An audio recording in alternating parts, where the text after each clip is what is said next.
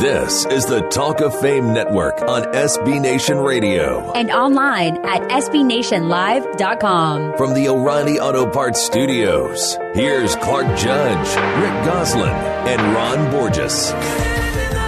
Well, because it's baseball season, we here at the Talk of Fame Network thought we'd throw you a curve and see how you handle it. Because this is the Talk of Fame Network with Clark, Rick, and Ron. You've heard that before, but it's not your normal Talk of Fame Network program. Nope. This is our summer vacation talk. Yay! Where we take the vacation, the show does not. No, so how does that work? Well, easy. For the next 4 weeks, we're going to replay some of the best interviews and shows we've had in the past year.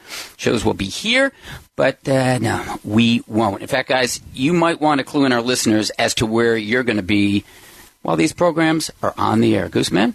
A little travel, a little baseball, a little golf, and lots of that Texas sunshine. God. He's been everywhere, man. He's been everywhere. Okay, Ron, exactly. Where are you going to be? Well, I'm going to actually be doing what all these players and coaches, when they retire, say they're going to do. Spending time with my family, which I actually am going to do. We're going to go to Europe for a couple of weeks. Looking forward to that. Whoa. I'm going to murder a few golf balls, hopefully, and probably some trees and small animals in the forest, but not with a gun, with a golf ball. And otherwise, I'm going to avoid any mention of Tom Brady, which means I can't call you, Clark, for the next one. Hallelujah. Thank God for that. I will have returned from Canada, going to Quebec City. That is, I don't know, are Americans still welcome there? I don't know.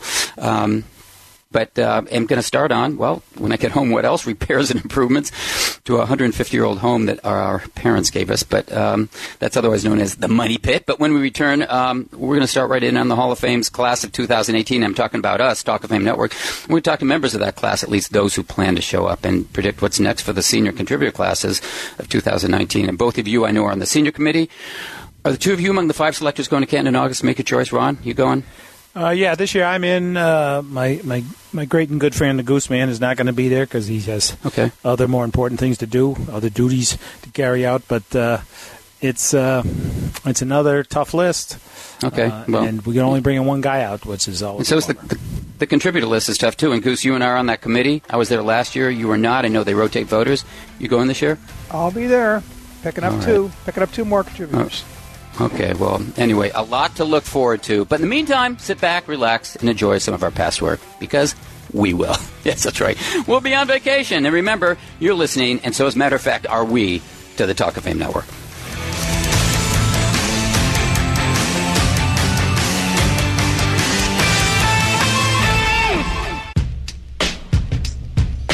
This is the Talk of Fame Network on SB Nation Radio. From the O'Reilly Auto Parts Studios, here's Clark Judge, Rick Goslin, and Ron Borges. Well, as you guys know, I live in Connecticut. You guys were here for my wedding, I think about 18 years ago. But we moved here 2.5 years ago from New York City. And there's a story I saw in a local paper I thought was pretty interesting. And it was talking about the New England Patriots and team merchandise, and how retailers are having a hard time here moving anything because they've sold so much in the years before. I mean, in essence, what they were saying was that even people here, Patriots fans, are suffering from Patriot fatigue because they already have their New England gear. They've got tons of them. They got Brady and Gronk jerseys, Super Bowl hats. They probably have autographed Ron Borges sweatshirts. I mean, essentially, yes, they do. There's nothing here new because the team keeps returning to the Super Bowl. Ron, I mean, Patriot fatigue in New England. Who would have thought? Yeah, well, look, old news is not in vogue these days, and neither is history. So until these guys become history, sales are going to plummet. I mean, how many more Flying Elvis jerseys can you have? How many more stocking caps? How many Brady jerseys? I'm actually surprised they haven't changed the look of the jersey every other year, so they keep selling these things. Right. And they've done it for so long. You got 3 generations of people in everybody's family wearing this stuff, so it gets handed down. So yeah, it's impacting a little bit, but the guys I always feel sorry for are the guys who buy the jacket that has 3 Super Bowl trophies. Oops, no good. 4 Super Bowl. Oops, no good. 5. Oops, no good. They got enough leather jackets to make leather pants. I guess that means we feel sorry for you, Ron. You got to turn those jackets back in. I do. Hey, Gooseman, you live in Dallas, and you know what? I do believe the rest of the country, at least most of it, outside of New England, I do believe it suffers from Patriot fatigue. I saw the front page of the New York Post the other day after New England won. Headline, ugh, not again. That was a picture of Brady. As I said, you live in Dallas. because people are maybe so tired of the Patriots and Tom Brady, does Philadelphia become now, boy, this is tough to ask you, Goose, America's team, if only for maybe the next 2 weeks? Well, from what I've been reading locally on Twitter, Boston and Dallas may be the only two cities in America pulling for the Patriots. Cowboy fans are of the belief anyone but the Eagles. Well, I know people here have asked me not about Tom Brady, but if we've ever seen what's happening to Nick Foles before. And you guys know, I mean, you go back to 1990 New York Giants. Jeff Hostetler, of course, took over for the injured Phil Simms, friend of the show, Phil Simms, the 15th week of the season. And he didn't lose again. I mean, he never lost one of his 5 starts, and he led the Giants to a Super Bowl victory. But he had LT, and that's not LaDainian Tomlinson. He had Lawrence Taylor and one of the league's toughest defenses to help him. Now, Foles, I realize, Gooseman, the Eagles are a top 5 defense. You love defense, but he's kind of flying without a net, don't you think?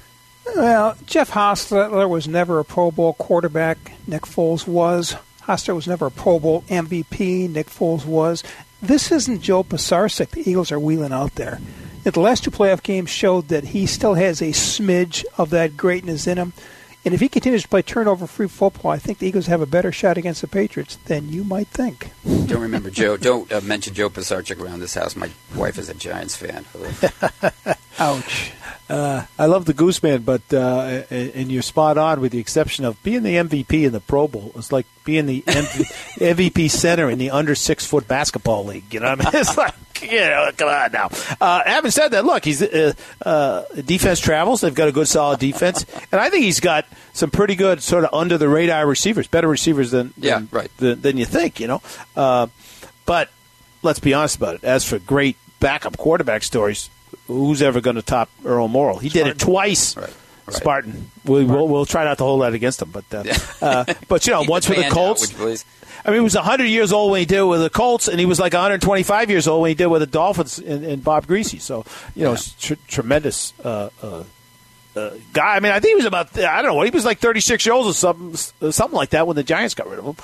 He ends up at the Colts for no apparent reason, and next thing you know, he's in the Super Bowl. So. Ron, he was 36 when he got out of Michigan State. Yeah, exactly. He was 36 the day he was born. You're exactly right. It's true. Hey, Ron, have you seen what tickets are going for? I mean, they started, I saw last week, and they started over $5,000 each. Then they fell to $3,800. Can you imagine paying $3,800 to see this game? I would pay $3,800 for 2 things. To see my wife and kids, or to see one more game with Bobby Orr in his prime. Oh, boy, I'm glad you Other said than that, no can do. Thanks for keeping it clean, Ron. I know what you thought I was going. Absolutely not. I never went to the topless donut joint you used to frequent. None of those things. I wouldn't pay $38 to see this game. And you know what? You're not. The average football fan will have a better seat on the couch watching the game on its 55-inch big screen. The food will be better, cheaper, and you won't spend an hour in any security lines trying to get in the stadium. You're right about that. Hey, Gooseman, can you imagine what the prices would have been had the Vikings gotten in? You already saw it, $5,000. Yeah. The Vikings were supposed to be there. But I guess Tom Brady doesn't have the same cachet among Minnesota ticket buyers as Case Keenum. There'd be ads in the Minnesota paper. If the Vikings, there'd be ads that said, we'll trade year's supply of venison meat in your freezer for 2 tickets. Signed Ron, Bud Grant. I know, Ronnie, you're probably tired of seeing them extend their seasons into February, but as I said in the earlier segment, you got to admit that the historical significance is astounding. I mean, 8 Super Bowls and Brady 16 years as a starter. That's something we've never seen before in a salary cap era, and something really, in all likelihood, we won't see again. I mean, people, of course, always want to know who's more responsible for the success. Brady, is it Belichick? Brady, Belichick, what is it? And I always say, I sort of compare it to, what happened with the Beatles. I mean, to me, they're Lennon McCartney, with Robert Kraft, maybe the George Martin who makes it all happen. I mean, he financed them, George Martin produced them. But you like the comparison, or do you have another? Well, I do have another one, which is 3 guys who I think were geniuses, the 3 Stooges. They were geniuses, comedic geniuses. Are you talking about us, by the way? But maybe until a couple weeks ago they were the 3 amigos, but then that ESPN piece came out and not so much. Yeah, right. But look, it's obviously it's fantastic what they've done together. I think that they would agree that they've done more together than they could have done on their own. Any of them. You know me, I'm a player's guy, so I always give more credit to the player than the guy watching on the sidelines. On Sunday he's doing pretty much what Goose and I are doing, just kind of charting the game.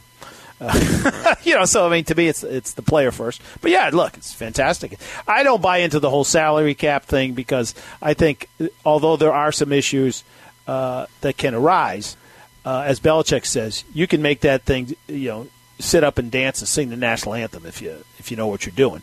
Number one, and number two, you can fix your problems a lot faster because you can buy somebody else's answers, which they did this past year with Stephen Gilmore. Wait a minute, you don't buy into it? I covered a 49ers team that had Montana, Young, and Bono at the same position. You can't do that. You can't do that. Well, first off, if you got Montana Young, you don't need Bono. But they could have done it, for example, next year. They could have franchised Jimmy Garoppolo and kept Tom Brady if they wanted to do it. Yeah, right. So they could do it, if you because the cap is not a hard cap. It's a very loose-fitting cap, sort of like your first Little League baseball cap, just a little bit bigger than your head. And let me ask you this: the Beatles analogy. So could Seth Wickersham be the Yoko Ono who destroys this group? Oh, that's Alex Guerrero.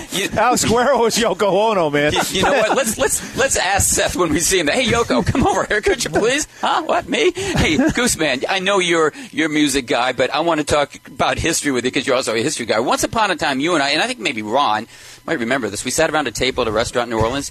Remember when Dan Henning came around? He was the former head coach and offense coordinator. He joined us, and I think there were 8 of us. Anyway, he said, which quarterback would you guys choose to lead your last drive with 2 minutes left? And I said, Unitas. Someone else said Montana. It was Namath and Stabler. So, Ron, you probably were there. Stabler was mentioned. But then there was another Unitas. And at the end, we asked Dan whom he'd choose, and he said, you kidding me? It's only one choice, Unitas. I'm not so sure now. I mean, I think I might vote for Brady. Oh. Brady excels in a 2-minute drill.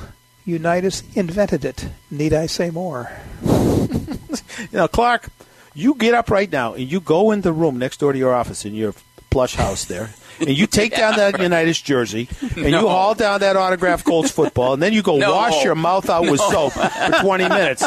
You have turned into one of these millennial wannabes who thinks the latest is the greatest. Ron, the latest is the greatest. God, look, if Unitas was playing with the rules they were today, he wouldn't need the 2-minute drill because he'd score 100 points by halftime. I mean, come on. Jeez. He'd never throw an incompletion.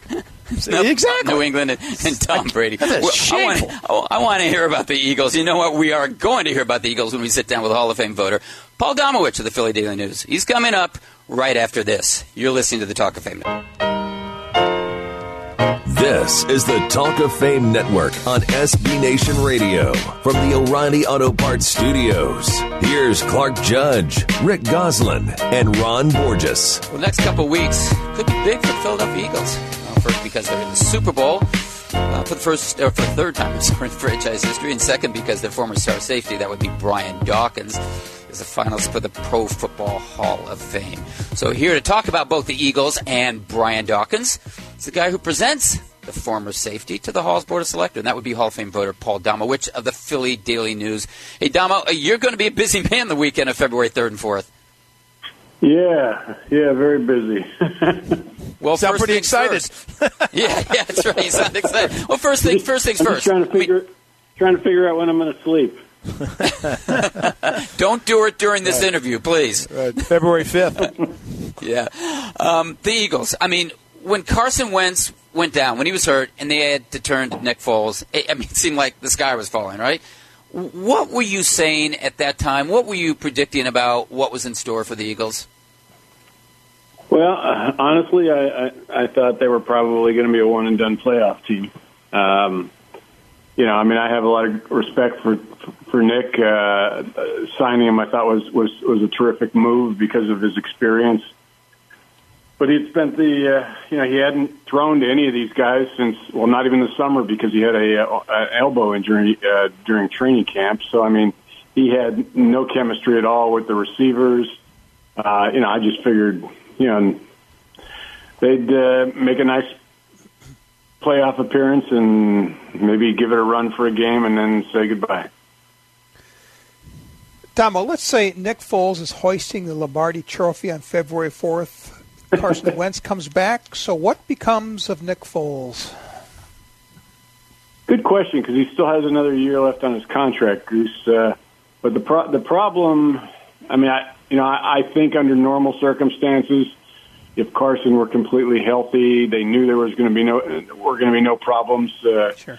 Their affection for Nick and for what he's done, they would probably try to find him someplace where he'd get a starting opportunity. But the situation they're going to be facing is that Carson, it's not going to be what's it going to be, about 9 months after his injury when the next 2018 season starts. He's definitely not going to participate in OTAs, probably not in training camp either, much at all. So, they need Nick to be able to start the season if Carson's not ready. So now, does something happen after that if Carson proves to be completely healthy and, before the trade deadline, maybe, but I doubt it. I think Nick's going to be here next year for another year as Carson's backup. So you don't see them trading Wentz to the Giants? I thought Sam Bradford's going there. Now, you obviously, Damo, Nick well. How do you think he's going to handle this situation? If the best thing happens for him and he goes on, he wins a Super Bowl and maybe starts a season next year because of Wentz's circumstances and plays well. These guys are competitive guys. I mean, is he just going to be able to say, "Well, okay, now I got back, I'll sit down," and I'm yeah. How do you do that if you're him? Well, Nick's a unique guy. What's really impressed me during the playoffs is just the calmness about him, both on and off the field. At the podium, in the locker room, and on the field. He had a daughter in, I want to say, May or June that he just absolutely adores. His family is everything to him. He's constantly talked about, even when he was a backup, just going home to them meant everything to him. And so I think. He loves it here. He loves Philadelphia, and not many people generally do. But he had a great experience the first time around, and wanted to play here. Andy offered him the backup job there again if he wanted to stay another year. But the Eagles offered him the backup job when they got rid of Chase Daniel. So my guess is with Nick that he would be fine doing it for a year, and then he'd want to go someplace and get a starting opportunity. I know the years get more precious as you get older in this league, but he certainly wouldn't cause any problems or force their hand. We're speaking with Hall of Fame voter Paul Domowitch of the Philadelphia Daily News on the Talk of Fame Network, and you can catch us on the web at talkoffamenetwork.com or on Twitter at talkoffamenet. And Damo, let's get to the Hall of Fame finalists that you're presenting. That would be Brian Dawkins. I know I at least consider him one of the favorites for this year's class, the class of 2018. But he does have competition at the safety position in John Lynch, who, of course, is a five-time finalist and like Brian, was a top 10 finisher last year. So I ask you the leading question. How do you like Brian's chances? If the people in the room recognize that he belongs in there, I think he has a chance to get in this year. Clearly, there's one automatic this year, Ray Lewis. So basically, at least 4 spots left, which is different than last year. I think last year was kind of a wide open field.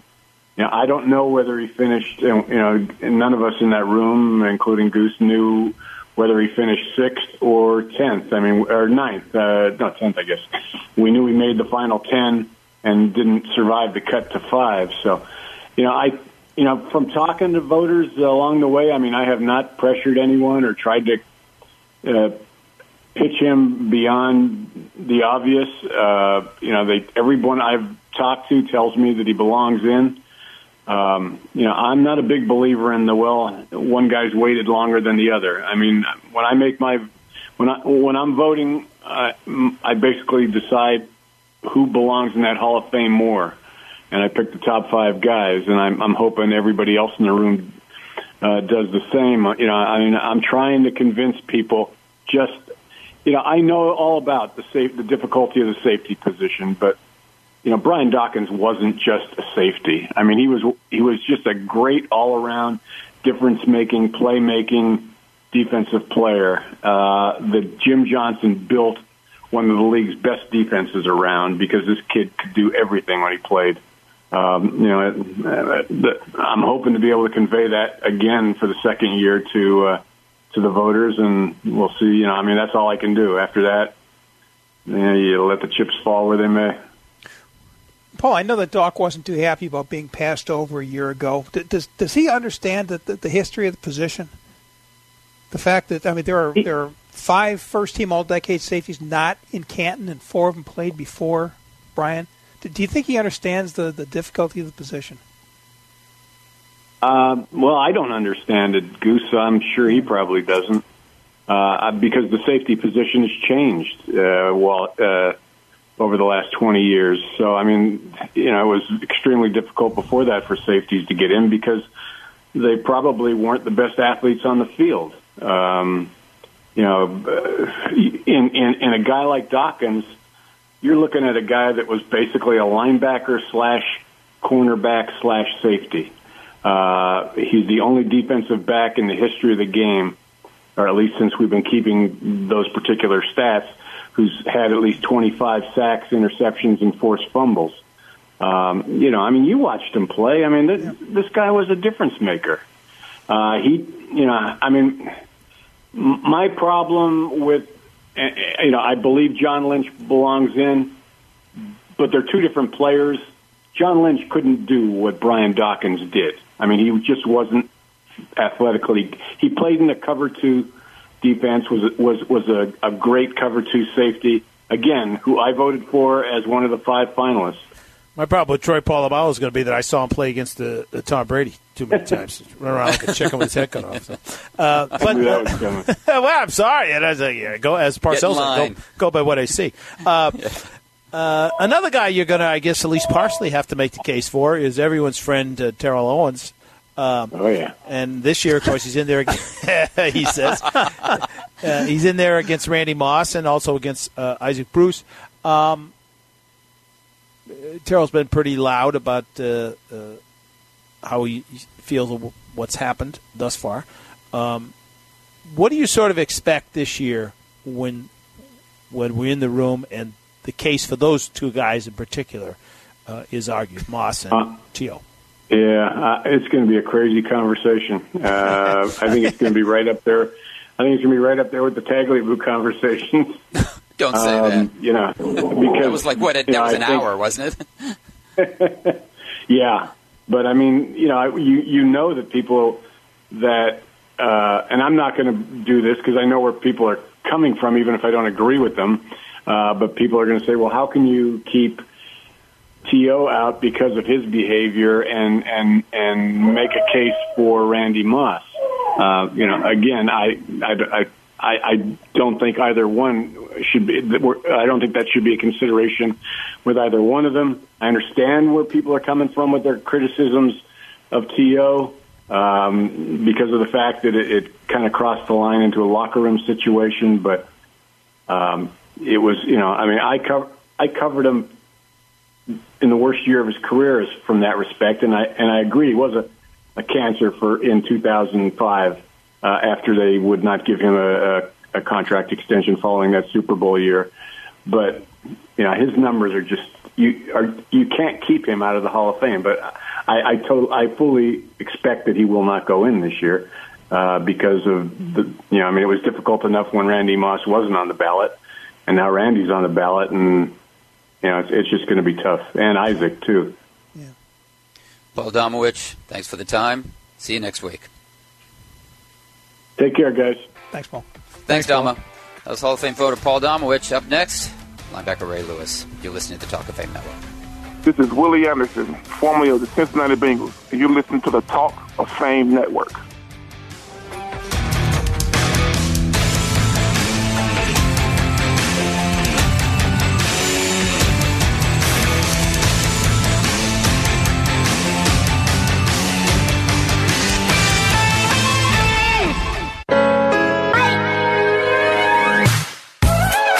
This is is the Talk of Fame Network on SB Nation Radio. From the O'Reilly Auto Parts Studios, here's Clark Judge, Rick Goslin, and Ron Borges. There's been a lot of talk about the middle linebackers in this year's Hall of Fame class, mostly because both are deserving of Canton.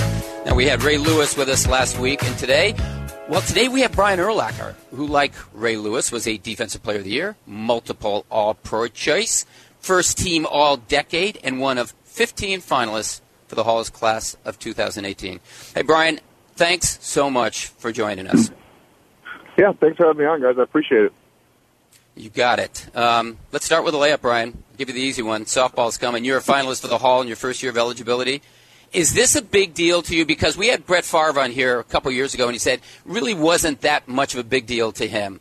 How about you? You know, it's exciting, and it's an honor to be just on this list, a short list of players. But it's, you know, the only time people always ask me, how do you feel? I go, I don't really think about it, honestly, until people ask me about it. And I'm pretty excited for the process to be over, whether I get in or I don't get in. I just honestly tired of talking about it to everybody because everyone makes a big deal. If I don't sit around and ponder it and think about it, I was talking to Lance Briggs last week, and it's not going to change what type of player I was. It's not going to change nothing's going to change about my career except for the fact that if I get in or don't get in, that's really it. You know, my stats aren't going to change between now and Saturday when you guys vote. Hey, Brian, when did you start thinking about the Hall of Fame? Was it during your playing days, after your playing days, or even before your NFL days? When? It had to be after, you know, because it wasn't really a thought in my mind when I played. You know, there's so much going on during the season. That was the last thing I was thinking about during my career. And then I probably about the last 2 or 3 years is when it started crossing my mind. People will start talking about it more and more. And that's probably actually the most I thought about it was the last couple of years. Well, last week we had Kevin Maui on, who confronted you a few times during your playing days, and also was. He was a pain in my rear end when I played against him. Well, apparently you were too, because apparently you were too. We asked him, you know, you or Ray Lewis, who did he think the better player was? And he said he felt that you were a much more physical player, and Ray kind of ran around blocks and was protected by his linemen, but you took people on, and he thought you were the better player, the better middle linebacker. What do you think? Well, I think that's nice, very kind words. I think everyone feels differently about different players. You know, he was definitely one of the best players I played against. He was so athletic. You know, he could get outside. He could also take you on and hold you like they all do. But I don't know. You know, Ray did some things well. I did some things well. We were different players. I played in 2 different systems. I think he did as well. I mean, if you can take one or the other, it doesn't really matter. You know, Ray has 2 rings. You know, I will say that. I wish I had just one, but it's tough to compare because we were in different systems, but we both did a lot of things well. I will say that. We're speaking with Hall of Fame finalist Brian Urlacher on the Talk of Fame Network, and you can find us on the web at talkoffamenetwork.com or on Twitter at TalkOfFameNet. And Brian, since we're talking about what other players said about you, no less an authority than Aaron Rodgers, who will be in Canton someday, said, quote, Brian Urlacher should be a first-ballot Hall of Famer. What he did at middle linebacker revolutionized the game, unquote. You want to explain the second part of that? How did you revolutionize the game at middle linebacker? That's a good question. I mean, those are really high praise coming from the guy who I think is the best in the business right now. I mean, Aaron's a stud. He does everything well. Those are great, obviously, runs it, never gets him in a bad play. But I think just the way I played pass defense, you know, when Lovey came in and changed our defense around and let us, it wasn't a traditional cover two. I didn't run down the middle every play. There were times I had to run down the middle, but there's a lot of times I would read the offense and got to kind of drop off of them. So it kind of gave me more freedom to be close to the line of scrimmage and do more things with my athletic ability. And also not with just me, but with Lance and Nick and Peace, whoever was playing Sam linebacker, also gave them some freedom to do some things as well. You know, Brian, back in the 90s and the 2000 decade, I spent a lot of time working on the draft. And I remember talking to you at the Combine, and it really intrigued me that you were coming out as a safety. And I was intrigued by the prospect of possibly keeping you at the safety position in the NFL, because you talk about revolutionizing a position, a guy with your size and your speed at safety. How difficult was the transition for you to go to middle linebacker? You know, people talk about keeping me at safety. I think that would have been a mistake. I just don't think I was fast enough. It would have been fun, don't get me wrong. but I just don't know if I can cover some of those slot receivers. The tight ends, I think I could have covered for sure. But the transition from free safety to middle linebacker was hard at first, but just because the defense in the NFL, there's so much terminology, there's so much stuff you have to learn. And in college, I felt like our defense was simple. I covered the half, or I played free, or I got in the box, so it was pretty simple. But just the intricacies of an NFL defense, there's so much to learn. That's what I had a hard time with at first. The Hall of Fame is obviously about the best of the best, and there's always pecking orders even in the Hall of Fame. From what Hall of Famers that I know tell me, when they get in the room together, they look at each other and say, "Who's the best in this room?" Your position, middle linebacker, and will give you this caveat. I grew up at a time when Dick Butkus was the guy, and I was against his position, and I wanted to be Dick Butkus, and so he'll always be the greatest in my eyes. Just like my dad thought Joe Louis was the greatest heavyweight, and I thought it was Muhammad Ali. That's just sort of how it is. So who was your guy? Who's the greatest middle linebacker, in your opinion? In my opinion right now, I mean, it's going to be hard for me to take away from Dick Butkus just because I played for the Bears. I've seen a lot of footage on him. But, man, I don't want to short myself when I say this, but Ray Lewis was pretty damn good for his longevity, as long as he played. Dick only played for, 10, 11 years? You would know better than I would. I don't know the exact length of his career. You look how many years Ray played, and I will say this about myself, too. I feel like there was a period in there where I was also better than Ray. There's 5 or 6 years there where we went head-to-head there, and our stats are very comparable. But for the longevity that Ray played, I mean, he is right there with Dick Butkus, in my opinion. So it's just so hard to pick because of eras and players and people staying healthy. Dick's health wasn't always that good. At the end of his career, he could barely walk. So it's just hard to pick. Well, it's funny you say that because Ray had no trouble picking his guy, Ray Lewis. He did. He did. Yeah, that's good. Some people feel that way about themselves. I have a hard time saying that about myself, but, it comes easy for some people. I was going to say to you, full disclosure, we had Ray on last week, and we asked him. He said, me. I'm going to pick me. There you go. Since you mentioned Dick Butkus, Brian, I want to ask you, how difficult was it to move into that position, the middle linebacker position, in Chicago, where all middle linebackers associated not only with Dick Butkus, but with Mike Singletary, both Hall of Famers. And Bill George as well. And Bill George, you're absolutely right. At all. I mean, the media made a huge deal of it. When I got there, it was a big deal because, I started out as Sam linebacker, which I was terrible, so I got replaced. But, I moved to Mike week 2 or 3. But, I heard about, the media talked about the tradition there so much, and I didn't grow up being a Bears fan, so it didn't mean that much to me until I got there. Then that changed real quick. But, there wasn't a lot of pressure for me because I felt like if I just went out there and did my job and ran to the football and played hard, I'd be fine. And it worked out pretty good for me. It's just, in my position, it's the most coveted position on defense in the NFL to play middle linebacker for the Chicago Bears. I mean, what you think of all the great linebackers we've had, and that's where you want to be. If you play middle linebacker, you want to be in that category. Brian, how did Lovie Smith and that staff make you a better player? Man, I attribute so much of my success to them. Don't get me wrong. Our Coach Giron, Coach Blosh, Coach Lindsey, my first staff was unbelievable as well. But I played longer for Coach Smith, and I got deeper into that system, if that makes sense. I understood the defense more. I knew exactly what I was doing, what everyone else was doing. And what they did was they made sure that I knew what everyone else was doing. There was no stone unturned. Every snap, every guy on that defense knew exactly where to go. And it made playing defense easy because you weren't thinking, you were just playing. I always say, I think when people start thinking on the football field, it's not good. It's not a good situation because it slows you down and you start playing a little slow. So I think if guys aren't thinking, they're just reacting, they're playing fast. And that's what we did in Chicago for all those years. We just played fast and reacted, and we got a ton of takeaways. Well, Brian, I've talked to so many players over the years, and so many of them tell me that, playing in the NFL is great, being in a big college program is great, but there's really nothing like high school and being that high school football player on that high school. Yeah. So in your case, what was the bigger thrill, reaching the Super Bowl or leading Lovington High to a 14-0 season in the state championship? Man, you said it. High school football was the greatest. It was so much fun because I played with guys that were from 7th grade until we were seniors. It was the same class because we only had one high school where I grew up.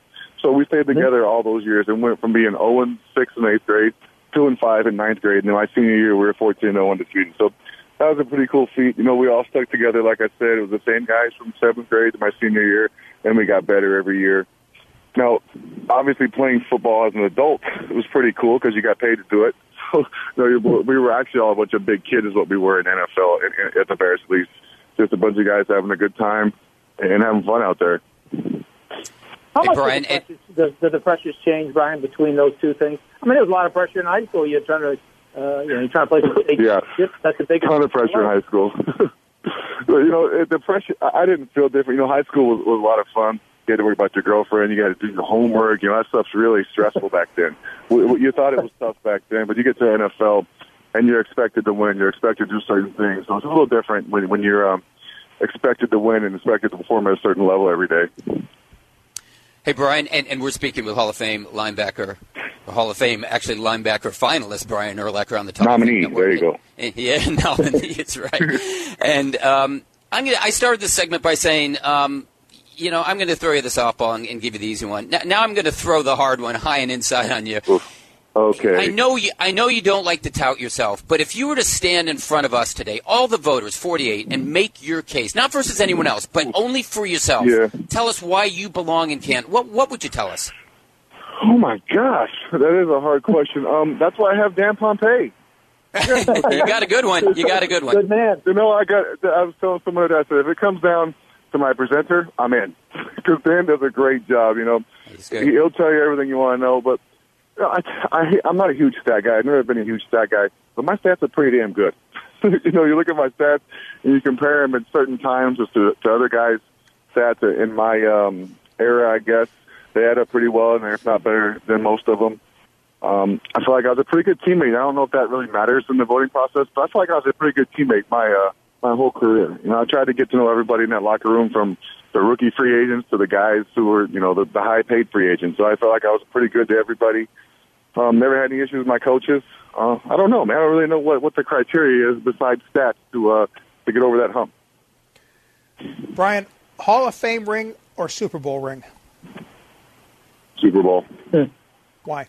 You know, and that's a good question. I had this discussion the other day with my wife, and she said that, would you rather have a Hall of Fame or be a Super Bowl? I said, I'd rather win a Super Bowl. She goes, a lot of guys win Super Bowls who don't really play, and they have rings. I go, that's a pretty good point. She goes, the Hall of Fame is a pretty elite class, and I do agree with that. Well, when you think about it, though, I mean, you mentioned that, you know, you don't sit around thinking about it all day long, but I've seen a lot of guys, I just heard a lot of guys say that, Brian, but then when the moment comes and they're in and they're on that stage and all those great players are standing behind them and there's only 1% of the guys who ever played in the Hall of Fame, it seems to hit them, the enormity of it all. Do you think that's likely to happen? I don't know. Well, my wife hit me with it the other day. I was like, oh, you're right. So, you know, she kind of flipped my thinking real quick in about 2 seconds, which she does all the time. But I don't know. I mean, I hope I get a chance to find out this year. You know, I've been around a bunch of guys who are in the Hall of Fame and have made the Hall of Fame. So it's cool. You know, it's a very elite class of football players in that category, that's for sure. Brian Urlacher, thanks so much for the time. Best of luck with your Hall of Fame candidacy. And we'll see you in Minneapolis. We'll see you this weekend. All right. Yes, we will. Thanks for having me on, guys. I appreciate it. Thanks, Brian. You got it. Thanks, Brian. That was Hall of Fame finalist Brian Urlacher. Up next, it's a 2-minute drill. This is the Talk of Fame Network on SB Nation Radio. From the O'Reilly Auto Parts Studios, here's Clark Judge, Rick Goslin, and Ron Borges. Wait a minute, Ron. I think we're getting ready to hear from another Patriot sympathizer. That's the 2-minute warning. Yes, the conspiracy theorists. They just never go away. Anyway, neither does the 2-minute drill. So, guys, let's get going. Whom would you trust to shut down your next opponent? Matt Patricia, Jim Schwartz, or the U.S. government? Jim Schwartz, if for no other reason than the fact he wrote the foreword for my book. Yeah, a little nepotism. I like it. The U.S. government, if there's one thing those guys know how to do, it's make something not work. Who draws the biggest crowd next week at Super Bowl 52? Brady, Belichick, or the next clown in a dog face mask? Downtown Julie Brown. None of those. Stormy Daniels, you know she will be there somewhere. All of her. It's the bare truth. Hey, New York Post calls Super Bowl 52 a, quote, hellhole of a Super Bowl, unquote. What do you call it? What did the Post call the Super Bowl in New York that was played outdoors? At least this cold weather city has a roof. Exactly. Better venue than New York City in February. The Patriots are the home team at Super Bowl 52, but will wear white. Why? Knowing Belichick, he figures that will help his team blend in with the snow background in the stadium's picture window. Very good. I don't know why, but I know it's not because of the purity of their intentions. There used to be a commissioner's party the Friday before Super Bowls. You guys remember that? Why were they stopped? Have you seen the NFL's TV ratings lately? As friend of the show, Rod Smith used to say, he hate me, dear. NBC's doing the game, but Bob Costas is not. Why? My guess is he'll be headed off to spring training to cover his first love. No, he'll be headed to South Korea to cover the Olympics. Joe Lockhart, the league's chief communications officer, he resigned. Why? Jerry Jones was playing the long game and winning. You want to be the PR guy of that mess? Who would you suggest as his replacement? Sean Spicer. Leslie Hammond. Oh, that'd be Leslie Judge. When referee Clete Blakeman congratulated Tom Brady last weekend, what did he say? We did our part. We only penalized your team one time. Yeah, I know what he said. You like those phony interference calls, TB12? Love you, bro. That's the end of the first half of our show, but stay where you are. We're going to hear from Hall of Fame finalist Kevin Mawae and try to figure out what to do with the Pro Bowl when we come back. You're listening to The Talk of Fame.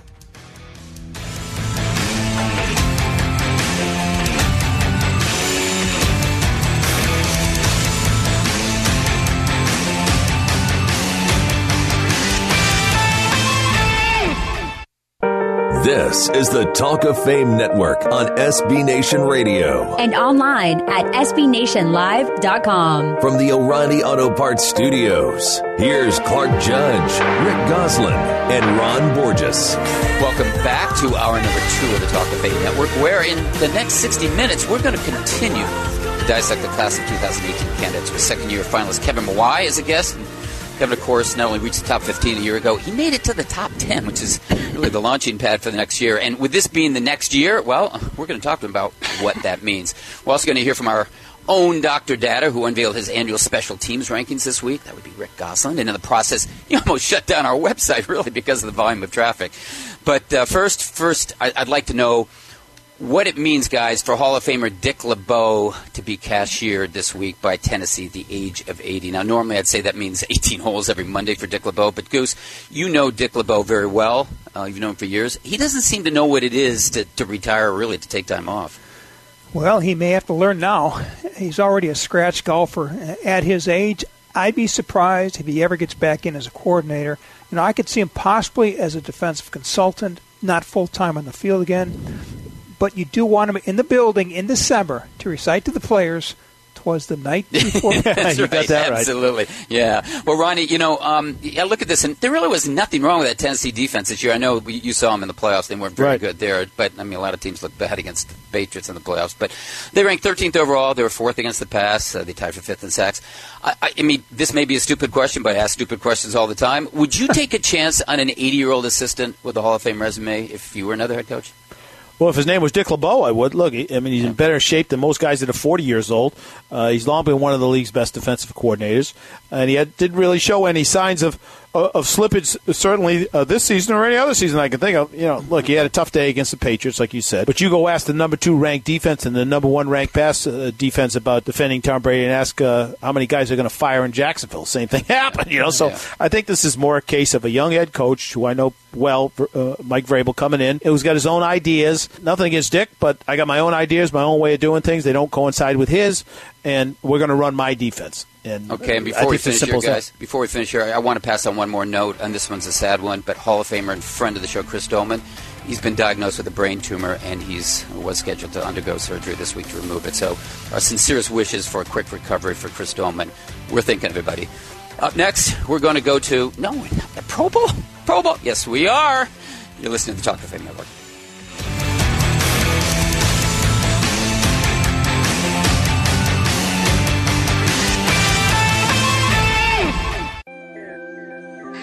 This is the Talk of Fame Network on SB Nation Radio. From the O'Reilly Auto Parts Studios, here's Clark Judge, Rick Goslin, and Ron Borges. Well, no playoff games this weekend. What are you guys doing? Goose, what are you doing? Enjoying my last weekend of warm weather here in Dallas before heading to that ice box of the North for the Super Bowl.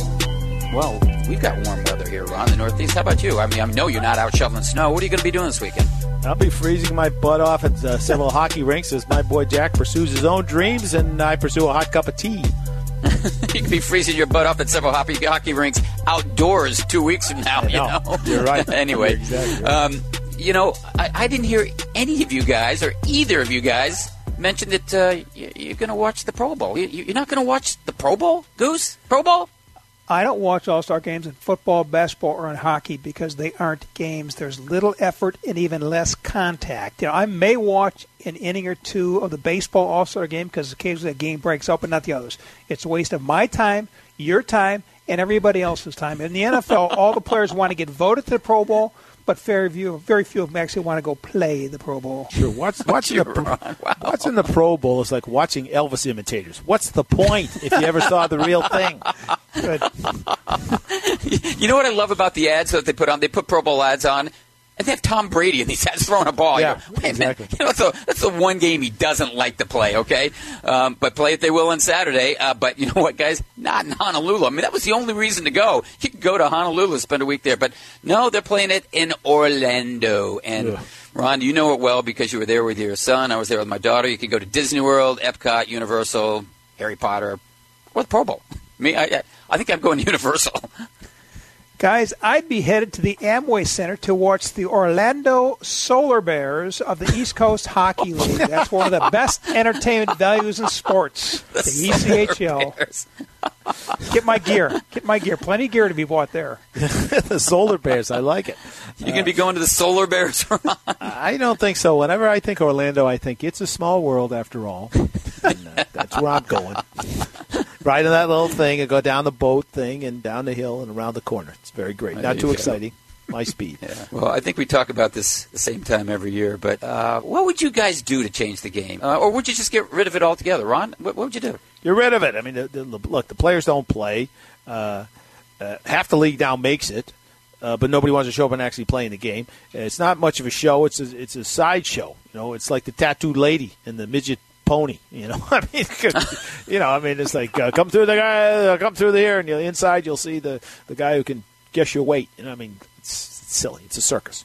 Goodbye to the Pro Bowl. The players don't want to go, and neither do I. You don't want to see the guy who guesses your weight, Goose? No. Well, one change in the game this year is going to be the NFL is going to recognize a local team. Yeah, that's a local Orlando team, the University of Central Florida. The nation's only undefeated major college football team. And you know what? It was a team that declared itself the unofficial national champ after beating who? It'll be the only opponent that defeated Alabama. Goose? No, not Michigan State. Auburn. If nothing else, I will say this. You've got to give the NFL credit for marketing. I mean, that's at least one way of selling tickets, Goose, to a game that really nobody cares about, including you. You want to sell tickets? I'd rather watch Central Florida play an NFL All-Star team. That would entertain me because those kids will want to play and want to hit, something that would be foreign in this game to NFL. Gooseman bringing out the artillery today, Ron. Bringing the heat. Bringing the heat. Well, let's then talk about something that people do care about. Maybe you guys care about. That's coaching changes. There have been 6 of them already, with 2 more to be filled after the Patriots finish. So, Ron, I'll start with you. Of these, let's say 8, I'll include Detroit and Indianapolis, which was the choicest job in your mind, and which hire do you think makes the biggest difference?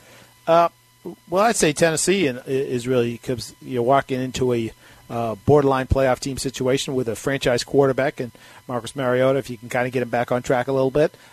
Whereas normally you're walking into a team like the Browns, 1-31, which, by the way, makes Hugh Jackson the best coach in the history of the NFL, because if you still have a job after going 1-31, you are Mandrake the Magician. Well, wait a minute, Ron. You didn't pick... They have a franchise quarterback? Come on. What's wrong with you? Yeah, someone pull your Raider membership card? What happened? They do have a franchise quarterback, actually, and a guy with a bad haircut, so there you go. Goose, where are you going? I'd say Matt Patricia lands the plum. The Lions are coming off back-to-back winning seasons and have a veteran franchise quarterback in place in Matthew Stafford. if Patricia can find a running back in the next 6 months, Lions are up and running as a playoff team. Now, we're just going to give you a disclaimer. I'm talking about the listeners here, a disclaimer. Goose grew up in the Detroit area, and he's got a Lions jersey somewhere in that closet. I don't know if it's a Night Train Lane jersey or something. So that's also not a surprise. Ronnie, I'm going to ask you. He does not have, over the clock, a Kronk boxing team jacket like myself, with my name spelled wrong on it, which makes it even better. A what? Kronk, the greatest gym in the history of boxing. Ask Goose fan about the Kronk. Goose, you been there? Yes, I have. I have a Motown hat. There you go. There you go. All right. I like it. All right. I like it. A lot to be said about Detroit. You ever go to Mario's for Italian food? Great place. Lots you of get shot Italian there. Places. Yeah, you can get shot there. It's great. I like it. Place, yeah. You get shots there or get a shot well, there, you can get both, actually. Yeah. Okay, Ron, I'm going to ask you the layup question, the obvious one. It's going to be asked next week.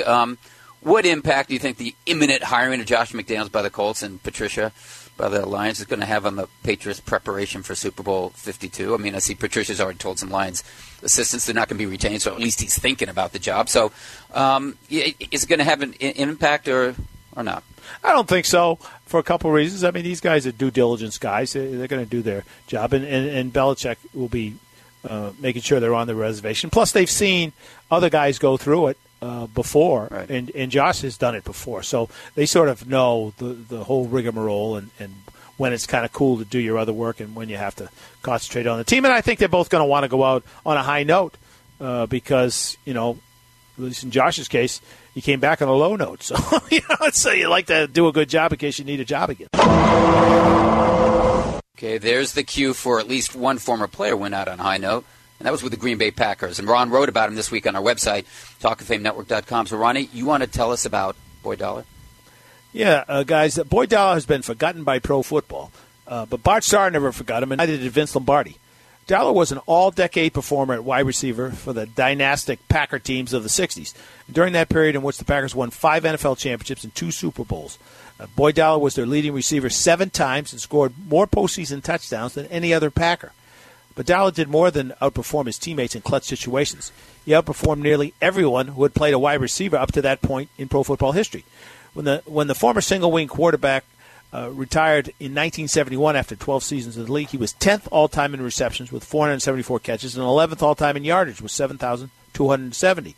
He had scored 40 touchdowns and retired averaging 15.3 yards per catch. Boyd Dahler was a force who only got better when the pressure of postseason began. In the legendary Ice Bowl game against the Cowboys in 1967, Goose's Hall of Fame wide receiver Bullet Bob Hayes was a sped shell. 3 catches, 16 yards on the frozen tundra, hands shoved down his pants pockets. Dahler hauled in 4 for 77 yards, averaged 19.3 a catch, and scored twice in a 2017 Packer victory that got him a Super Bowl I. And he was excited to go into that game because the Packers believed the Chiefs' corners were weak and they were going to do a lot of damage. And they did do a lot of damage. Unfortunately, the damage to Dahler's shoulder meant that he only lasted 6 plays, and in came aging Max McGee, who was so sure he would not play that he not only partied hardy all night, he forgot to bring his helmet to the bench. So he had to borrow a helmet after Dahler got hurt.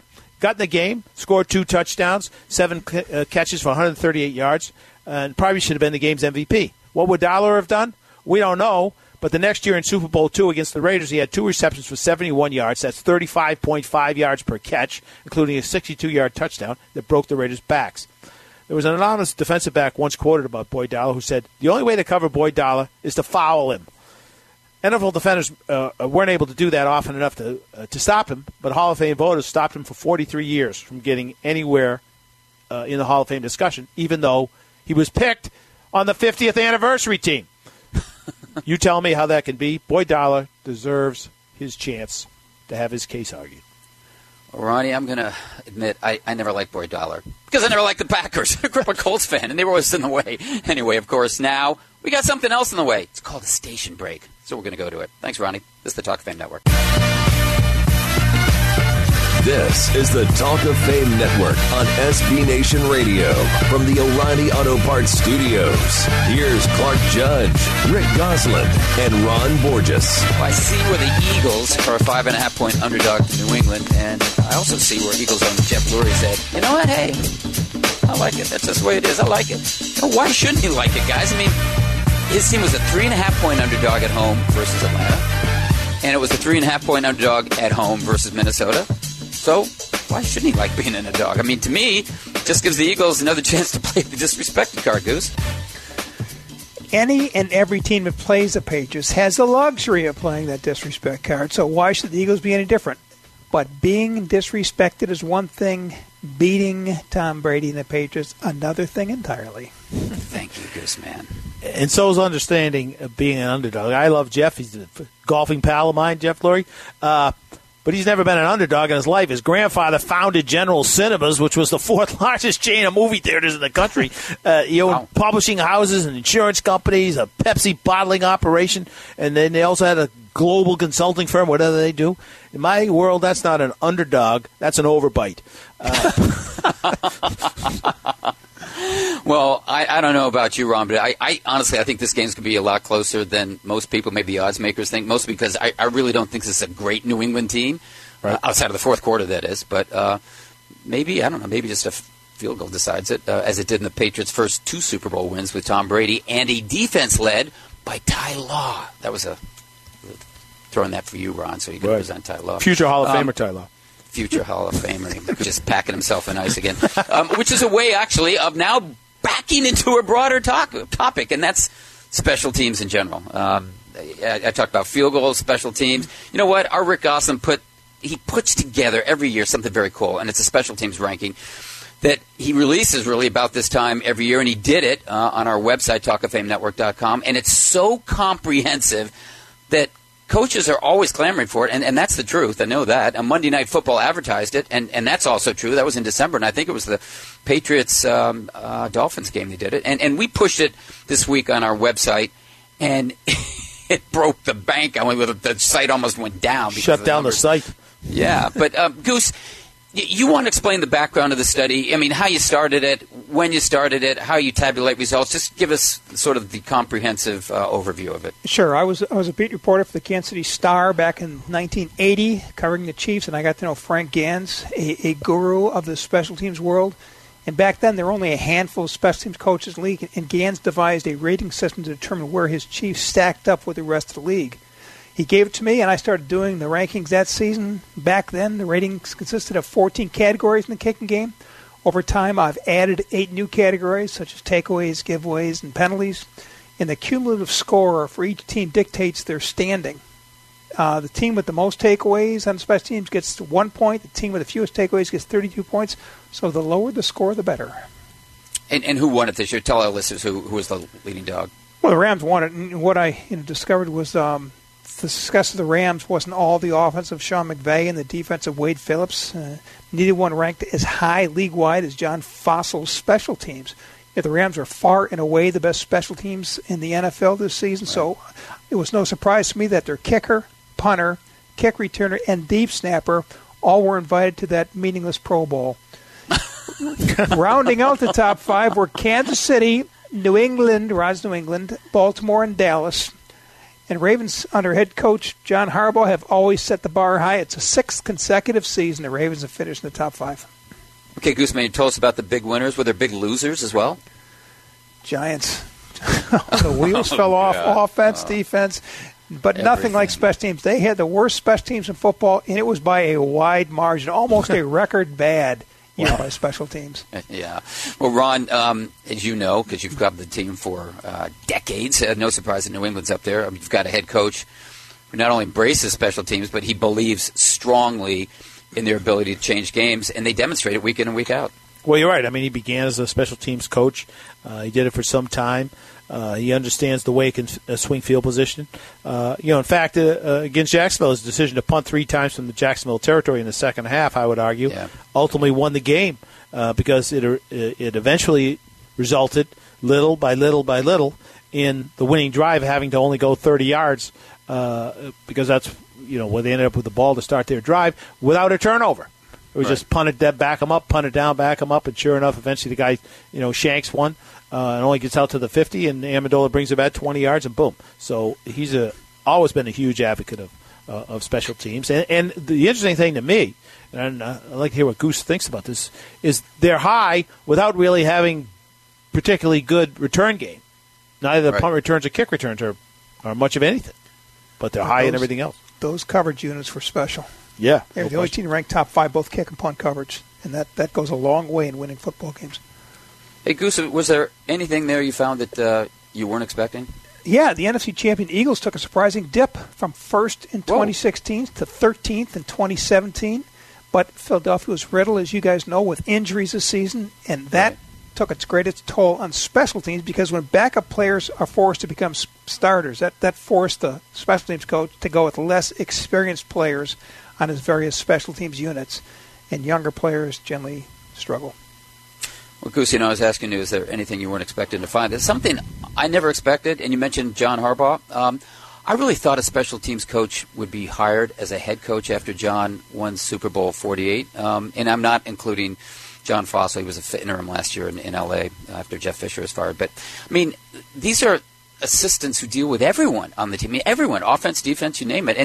And they're constantly forced to think on the fly. Got to adjust, got to do things quickly. I really thought, Ron, that the John Harbaugh success would open the door for others, but so far it hasn't. Right, and that's because what owners know about special teams, or about football, for that matter. I mean, they think offense is all, and defense is thrilling if it sacks the quarterback, and punting out of bounds at the 5-yard line or dropping a kickoff at the 1-yard line, not too exciting. So, they look down there and what in the name of White Shoes Johnson do those guys have to do with running a football team? Get me a coordinator. Right. And as you pointed out, these guys are coordinating much more than anybody else on the team. So they have to have tremendous organizational skills, which kills a lot of these guys right off the bat. So I would think they would look harder, but they don't. Goose, if you were to grant head coaching interviews to, let's say, 3 special team coordinators, or maybe 1, I don't care, who would they be and why? Dave Taub would be on the top of my list, the Kansas City Chiefs special teams coach. He's even had a handful of head coaching interviews. John Fossil, he now has head coaching background. He's deserving. And Rich Bisaccia, who just left the top 5 special teams with Dallas to rejoin John Gruden's staff in Oakland. They were together in Tampa. But those are my 3. Okay. Well, anyway, Goose, on behalf of everyone, thanks for compiling a list that I know everyone cites, but only you, yes, you compose. That was great stuff. Well, speaking of assistant coaches, Rick Goslin also ran a poll last week on our website, that'd be talkoffamenetwork.com, asking readers to list the league's best assistant this season. Now, I didn't see any special teams guys there, but I did see one landslide winner. And Gooseman, his name was? James Schwartz, the defensive coordinator of the Eagles, although there was a late push for Vikings offensive coordinator Pat Shurmur after the Giants named him their head coach. They got the ballot box cooking up there in New York. But what Schwartz did with that defense, with that pass rush, I think that put the Eagles in position to play for Lombardi Trophy. And he's another guy who deserves a second shot as head coach. Ron, who you've chosen? It's sort of hard to say, but in some ways, it's a long shot guy that nobody thinks of. Joe Judge, the Patriots special teams coach. I mean, he's put together these tremendous units, as Goose points out, top 5 in kick coverage and in punt coverage, and at near the top of his ratings, without really having an explosive return man to get you anything. So I mean, he had to really. Bring that together, and he's used a lot of different players. He uses a lot of their starting players, which a lot of guys don't do. So I think he'd be kind of an interesting candidate. He's never going to get a chance, I wouldn't think. But if I wanted to bring the law, I might go get the judge. Well, there's the signal that we're going to get more from our judge, and that would be our own Hall of Famer, be Rick Goslin, a.k.a. Dr. Data, Canton Class of 2004. Goose, this is your entire segment. This is all you here. Anyway, what's on your mind this week? What's going on? Well, you guys remember when Miami of Ohio was considered the cradle of coaches? Paul Brown, Woody Hayes, Eric Barsasian, Bo Schembechler. Well, there's a new cradle now north of the old cradle. It's Michigan State. Yes, my alma mater, Michigan State, that's weaving one success story after another in the coaching profession these days. Start with Nick Saban, who put his name on the map as a head coach of Michigan State, taking the Spartans to 4 bowls in his 5 seasons. Well, he leaves East Lansing after the 1990 season to go to LSU, where he won the first of his 5 national titles. So do you know who was on that last Michigan State staff of his? There was a graduate assistant named Josh McDaniels and a student assistant by the name of Adam Gase. McDaniels, of course, is the offensive coordinator of the Patriots and the head coach in waiting of the Colts. Gase is now the head coach of the Miami Dolphins. Do you know who also spent 3 years on Saban's staff at Michigan State? Pat Shurmur, who is now the head coach of the New York Giants. That's 3 of the NFL 32 head coaches who started their coaching careers in East Lansing, and the other 29 wish they could have spent some time on the nation's most beautiful campus. Also serving on that Saban staff, that last Saban staff, was Mark D'Antonio as defensive back coach. He's now the head coach of the Marty Spartans, with whom he's won to 100 games, taken him to the Rose and Cotton Bowls in addition to the college football playoff. Nick Saban can certainly coach, and he certainly knows what a good assistant coach looks like. So does Michigan State, and now the NFL as well. Well, Goose, man. Wow. It sounds to me like Nick Saban is the thread through all this. So can't LSU and Alabama claim that they're the cradle of this, since the hand that rocks the cradle is Nick Saban? Ron, you get to start your career at one place, and for McDaniels, Gase, and Schumer, it wasn't LSU or Alabama. So rock that cradle, Ron. Robert, strike up the band. Oh, no. Get those guys out of here. You know Spartacus. What? Goose, you're out of here, too. Spartacus. Kevin Mawai's in the house, and I don't want to get in his way. So let's take a break. When we return, we're going to sit down with a Hall of Fame finalist and see what's on his mind. Get that tube out of the way. Network. Please.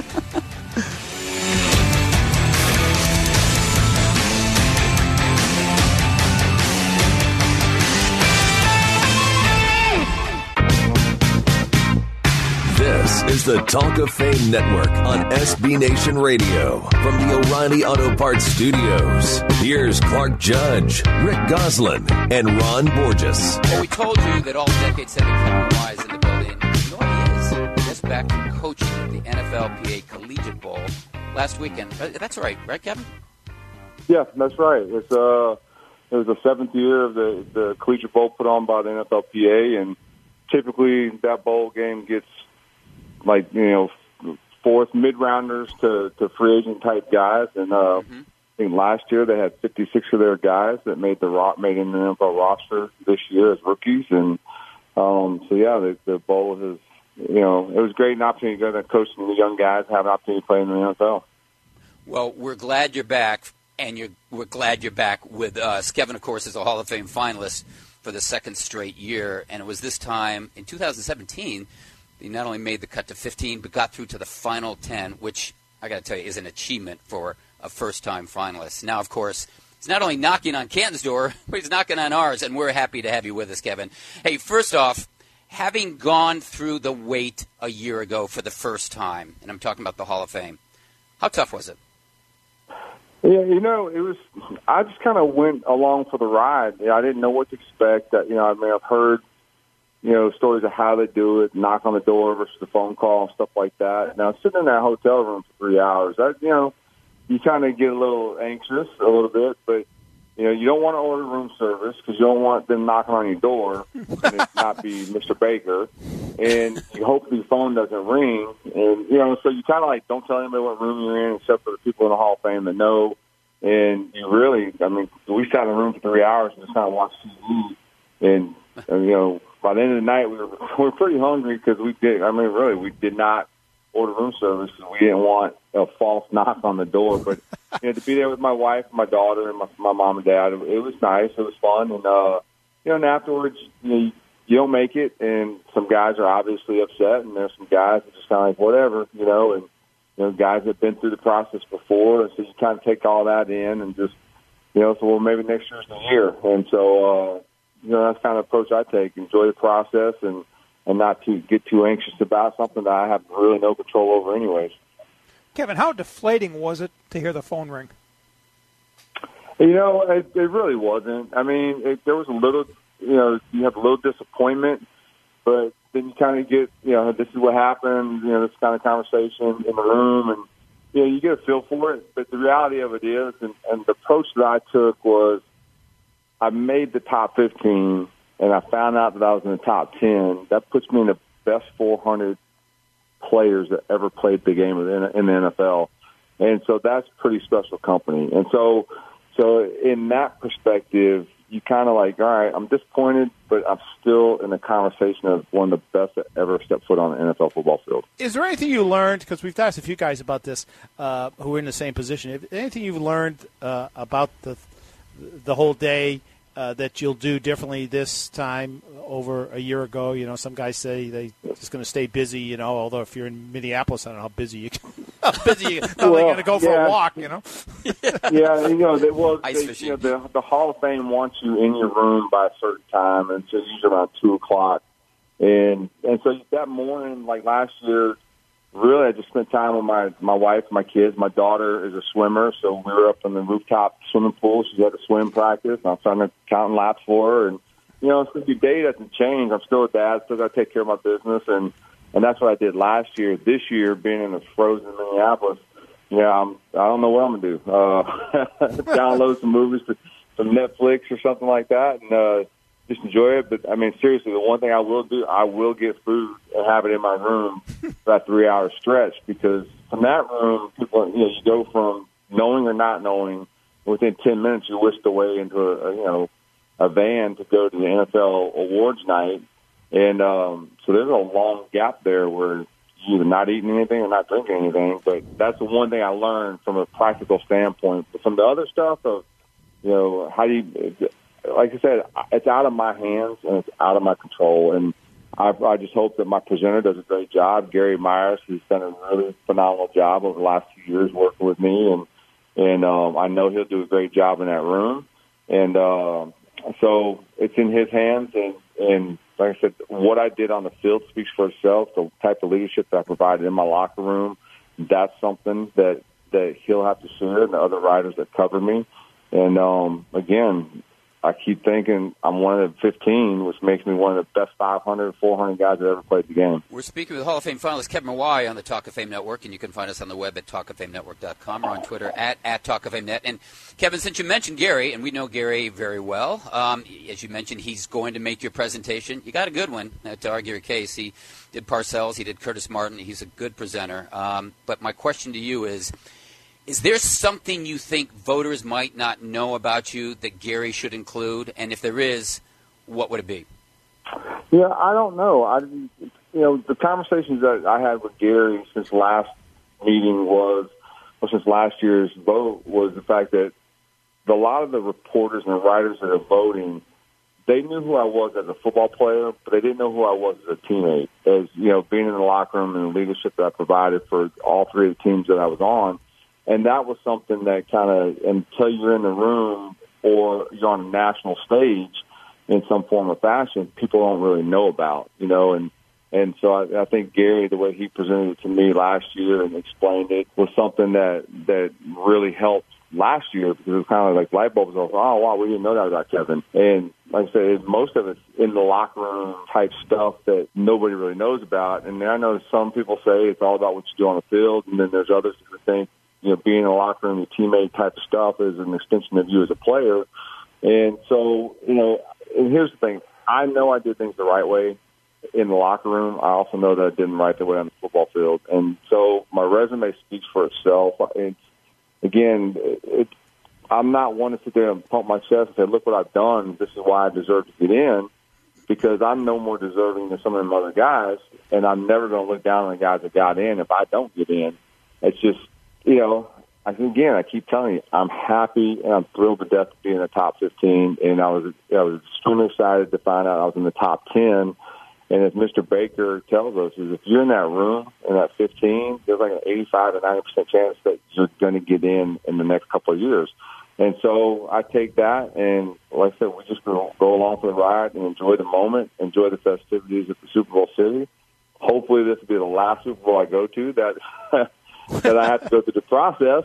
But if it's not, it's not. It's not going to. I'm not going to view the process any differently this year than I did last year or next year if I don't make it this year, because it's a hard task to do for you guys that are in that room. And I sit on LSU's Hall of Fame committee. I sit on the Polynesian Pro Football Hall of Fame committee, and those are hard enough alone. I can't imagine you guys and the rest of the voters choosing the top 5 to 8 guys to go into Pro Football Hall of Fame. It's a tough task.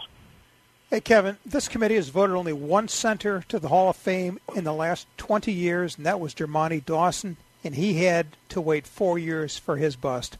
So what are the voters missing at the center position? Well, I think what they really don't is now more than ever, they recognize the importance of the pivot position out on the offensive line. And I think back when Dermontti played, and even before him, it was Dwight Stevenson and then Mike Webster.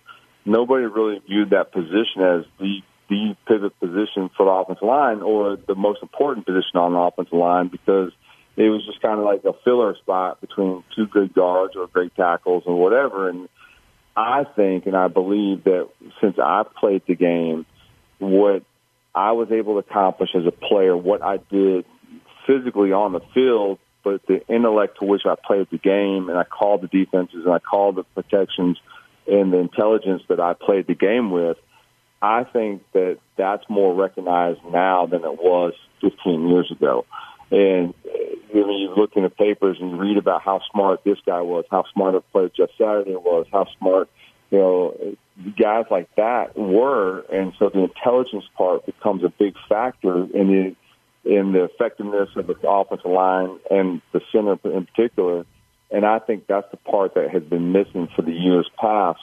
But when Dermontti got in, I was extremely thrilled. I was like, I told him, thank you. I said, because if you don't get in, I never get in. And because he was the guy, he was the torchbearer for that position for a number of years when he took over from Mike Webster. And then, of course, Dwight Stevenson was a phenomenal athlete. He wasn't a big guy, but he was able to do things physically that nobody could do during that time. And then, of course, I come along and was able to do some of the stuff he did and then some things that he never tried. And I think that, again, the importance of the center position, asking the quarterback that's played the game at a high level, or asking the offensive line coach who's had a really good center, and they'll tell you that the way they view the center position now is so much more than it was 15 years ago. I want to go back to something you said a minute ago, Kevin, that you would, when you said you would never view yourself as more deserving than any of the other guys on the list or in the room if they go in. And it was, to me, very refreshing to hear that, because you hear so much of the other tub thumping of, this is the greatest injustice in the history of injustice if player X doesn't get in. Does that kind of stuff bother you at all, just in a general sort of way, not with any particular guy, but there's been an increasing amount of millennial whining in recent years? I know what you're saying. And, the guys that are on this list now are my contemporaries, guys that I played in the league with, came in with, or we crossed paths. But even, because here's my deal is that an offensive lineman can't be judged on stats. We in the public eye, we're either judged by how many sacks we give up or how many penalties we create, and not necessarily by what we do. We live in anonymity, and if we're doing our job and we're doing it really, really well, the fans never even pay attention to us. And so, but we live in that area, in that dark space, that we're okay with it. And that's our job for our entire careers, are to serve somebody else, is to make somebody else shine, to make a running back, to make Curtis Martin get the 1,000 yards, or to keep Chad Pennington and Vinny Testaverde, or to keep them clean. And so when they have success, we know that we've done our job. To me, it's foreign, because you don't have that unless you had me protecting the guy that's throwing you the ball. And so you're just a small part of a big team. And that's just my mentality. It's the way I played as a player. The team is bigger than you are, and my job and your job is to do your part to make the team great. And if your team is great, then you're going to get recognized for it. And there's a lot of guys that are great football players that get recognized individually, but there's guys around them to help them get there. And that's the biggest issue I always have, and I always have been that way as a team player. You're only so great because of what your teammates helped you do. Now, there's phenomenal athletes that can do remarkable things regardless of who their teammates are, and I'm not discounting that. But just know you play a game with 11 other guys on the field that are helping you achieve your milestones, and so that's my take on the whole deal, and that's how I feel about it. Kevin Mawae, thanks so much for the time, and we look forward to seeing you in Minneapolis next week. I'm looking forward to it, guys. Thank you, and good luck. I know you guys got a tough task ahead. Good luck to you. Thanks, Kevin. Good luck. That was Hall of Fame finalist Kevin Mawae. Up next, it's the 2-minute drill.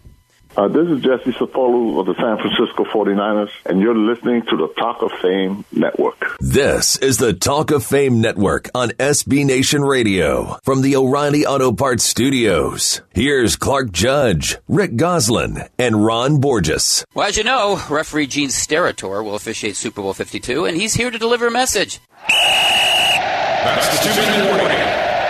Yes, sir. Thanks, Gene. That means we're almost out of time, so let's get to the 2-minute drill. Who has a better chance of winning at his next stop? Matt Patricia in Detroit or Josh McDaniels in Indianapolis? Patricia. He inherits a team coming off back-to-back winning seasons with a franchise quarterback in place. Exactly. Patricia, because he had a quarterback whose arm actually works. What can Mike Vrabel do in Tennessee that Mike Mularkey could not? Pick a coaching staff that ownership likes. I know Mike well. Tell a good joke. The Grammys are this weekend. Nominate this year's entry for Best NFL Song. Philadelphia Freedom by Elton John. In honor of Tom Brady, Under My Thumb. Thanks, Don't Nick. continue. Hey, Dilly Dilly or Philly Philly? This week it's Philly Philly. Next week it could be the beat of the Tom Tom. Neither, as far as Anheuser-Busch is concerned. It's money, money. There's a 750-foot zip line crossing the Mississippi in downtown Minneapolis. What are the chances you'll be on it? There's a better chance I'll walk across the frozen Mississippi than fly across it. Since I no longer take acid, there's absolutely no chance that I will do that. True or false? Jacksonville picks up the $19 million option on Blake Bortles. True. He earned his chance to play with his playoff performance. False. Tom Coughlin will find a way to get a long-term deal that means he doesn't pay that cash. Hey, what happens if T.O. fails to reach the Hall of Fame this year? There'll be a lot of us at the door quoting Laurence Olivier from the Marathon Man. Is it safe? Yeah, we know it's going to be the nuclear option from Mike Florio's Pro Football Babble website. And what happens if Randy Moss doesn't make it? T.O. will be a happy guy. Tantrum on camera. Nick Foles, Ben Folds, or John Fowles? The only one who spent any time on that Michigan State campus, Nick Foles. Forget all those people. Sylvia Foles, MVP of the 2015 WNBA Finals with a Minnesota link. That's the end of the game. We'd like to thank Ray Lewis, Kevin Mawae, and Paul Domwich for joining us, you for listening to us, and Robert Harris Jr. for producing us. If you'd like to hear this or any podcast, just go to our website. That'd be talkoffamenetwork.com. Or follow us on iTunes or your podcast app. Otherwise, tune in next week to this station at this time. We'll be here. We hope you will be too.